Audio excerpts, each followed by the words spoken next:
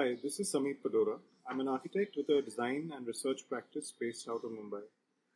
As a studio, we've been working on projects at various geographical locations within the country. But on this podcast, I'm specifically going to be talking about two rural projects that we've done. One of the reasons for picking these projects is that they have been fairly well documented and quite extensively published. Should any of you listeners like to look at pictures and drawings of these buildings or even visit them? The other reason for picking these projects is that for me, they exemplify an interest that the studio has in the act or the process of making, disconnected in some sense from the fetish typically associated with craft and its application within building. The two projects are Jetavan, which is a community center, and the Somaiya library, which is an addition to an existing school campus. Both these projects lie around 6 hours drive north from Mumbai. They are located within 20 kilometers of each other and sit on challenging sites. Jetavan is located within a grove of existing trees, while the library sits in a slightly awkward leftover space between existing school buildings and a diagonally truncated site edge. The footprints of the two buildings are relatively thin and linear as a response to their respective site constraints. But formally, this is where their similarities end. I am now going to talk about the projects individually and then at the end try and tie back into their commonalities. We designed the library with a view that children would be the final users of the building, and starting with the idea that children naturally almost have an affinity towards landscape over, let's say, a building. We imagined that the library building could be a formal extension of the ground plane, a place inside for children to study and a place outside and above for children to play. The site for the library lies at the intersection of a student's daily routine, moving between classrooms to playgrounds, and this library became a pavilion accessed from multiple sides, with students engaging with books while moving through the building, around the building, or over the building.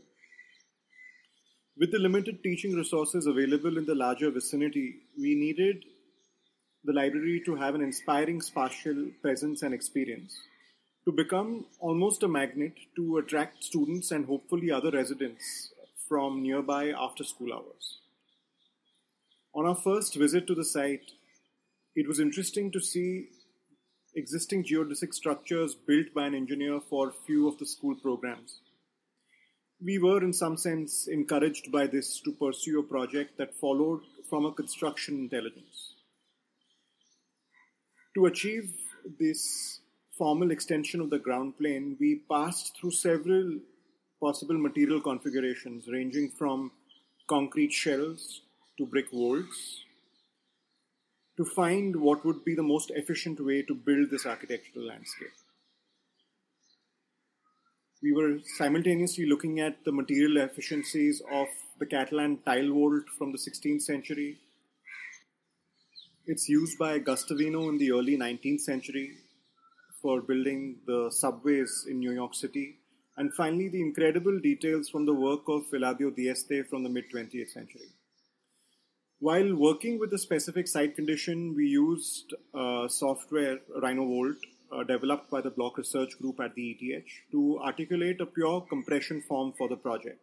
The vault is built out of 3 layers of brick tile, each laid with their joints perpendicular to the adjacent layer. The span of the eventual structure was to be 150 feet in length, 25 feet in width, and 4.5 inches in thickness. Before we actually began constructing the final project, we did a series of mock-ups of about 10 feet by 10 feet where we were examining and testing the construction for its load-bearing capacity. Various samples of sandwich brick tiles were also tested. The biggest challenge that we faced in making the project, however, was the prohibitive cost of the formwork that we needed to build the profile of the vault. To overcome this, what we ended up doing was using reinforcement bars placed every 9 inches to create the form of the vault, and then building the first layer of brick, or laying the first layer of brick tile over the reinforcement bar cage. Once the first layer of brick tile was in place, then that became the formwork to take the load of the two other layers of brick tile that went over it. Once all three layers were complete, we eventually removed the rebar, the reinforcement bar shuttering from the bottom, allowing the vault to then take its final form under compression. Since the vault touches the ground at 5 places, it creates a cavernous interior with 5 massive arch-like edges that are open to the surrounding context. These 5 arches are fitted out with window panels that are striated in plan to allow for us to use thinner sections and yet achieve the rigidity that we actually need for these openings. The lower half of the opening is made of glass, and the upper half is actually constructed out of a thin stainless steel mesh, which allows for air to circulate through the pavilion. The interior of the library has shelving that's positioned right in the middle of the building and has reading areas that are on both sides. Some of the reading areas towards the periphery where the vault actually hits the foundation, there is a low seating which has stools made out of kota and a low table where students can sit around and read.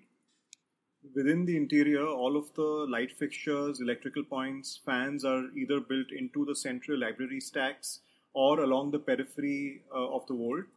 This project makes a case to strongly re-examine the age-old binaries of the global and local as being in opposition.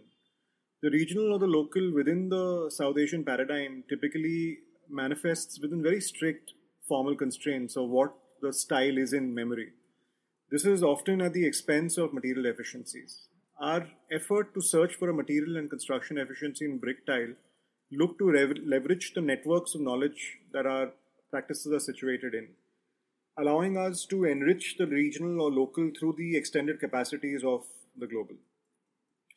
In using principles ranging from the Catalan tile vaulting system to the compression ring detail from the work of Eladio Dieste in Uruguay to using a form-finding software plugin made in Switzerland, the library is a resultant of not only lessons learned from various geographic locations, but also various lessons learned through time.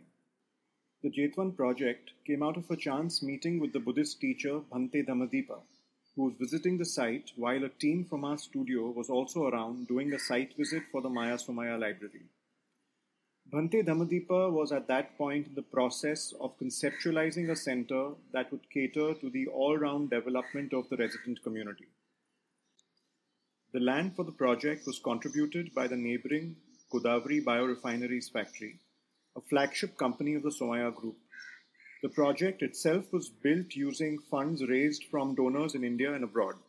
The half-acre site had over 40 trees on it and was covered by the trees' dense foliage. When Bhante Dhammadipa shared his initial plans for the project, we quickly realized that this would require a substantial amount of change in the existing landscape. In fact, the first time that Sameep Padora, the chairman of the Somaiya group, saw the site, he offered to relocate the project on another piece of land because he thought it would be impossible to build on the site without substantially impacting the existing tree coverage. We reassured Sameer that in incorporating Bhante Dhammadipa's program for the project, we would not harm a single tree on site and on the contrary augment the landscape through our intervention. The residents of the community around our site in Sakarwadi were Buddhists, followers of Dr. Ambedkar. Bhante Dhammadipa felt that they must be educated in what the basic principles of Buddhist thought were, and academically this fit in well with what the KJ Somaiya Center of Studies wanted to do as an outreach project. More importantly, it also tied back into the values of Shri KJ Somaiya, who wanted to create a society which was inclusive and imbibed members of society that Hinduism had earlier denied development opportunities to. So the project, as per the client brief, was to be a center for academics, vocational studies, health, and spirituality to all members of the community. As it evolved, the institute was programmed as a spiritual and skill development center for the Bauddha Ambedkar community.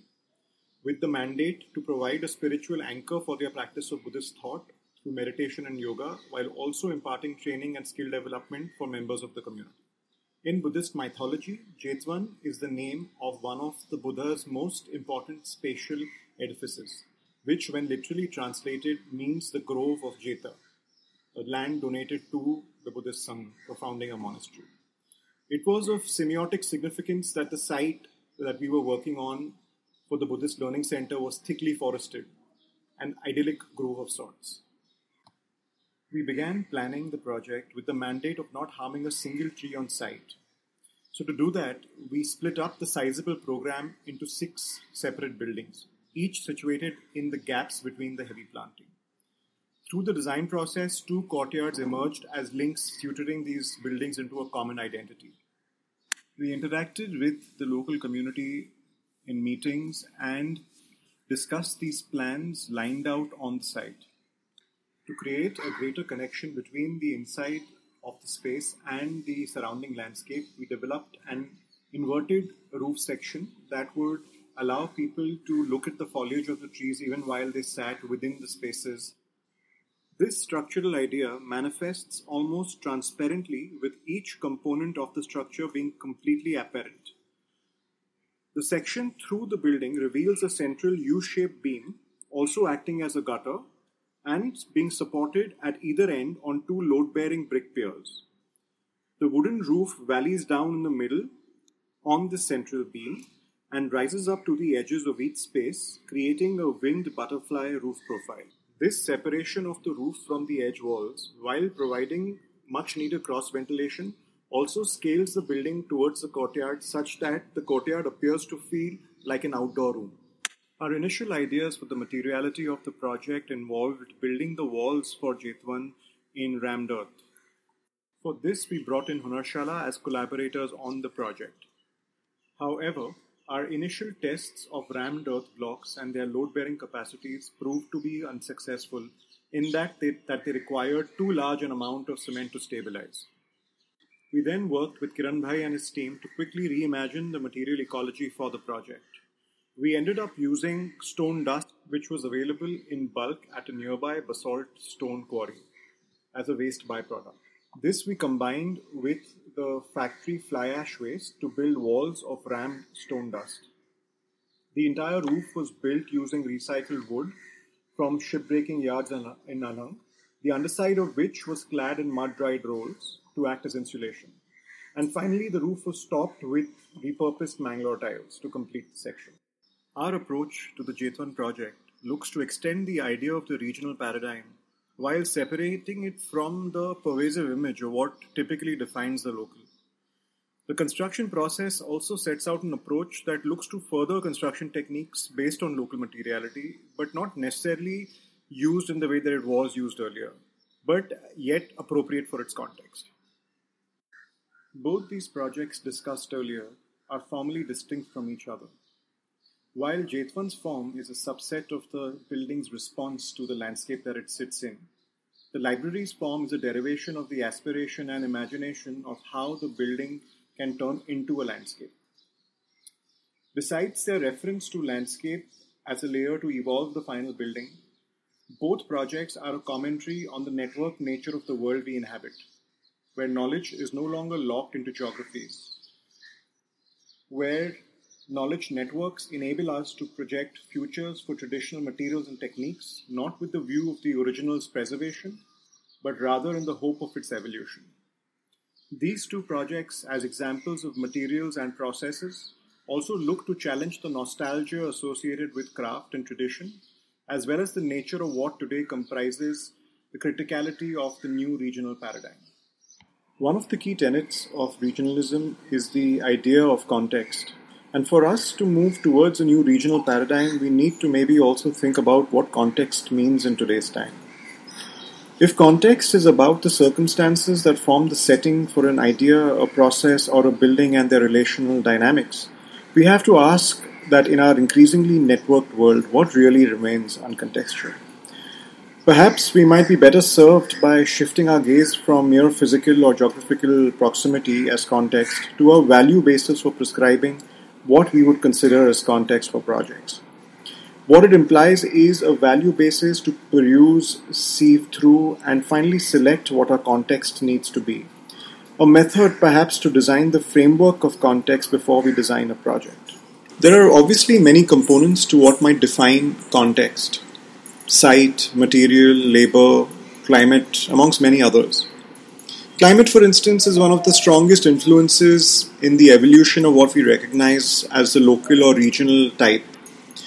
However, ongoing climate change is starting to show us the need for even these regional types to be able to adapt to this flux. So in the case of climate, architecture perhaps needs to anticipate this coming environmental context. We live in a world with fast depleting resources. So as far as material goes, to be able to build with a particular material in the way that we built 200 years ago might not be the most efficient use of the resources we have. Our attitude to material hence needs to consider frugality as an important component, using processes, techniques to do more with less.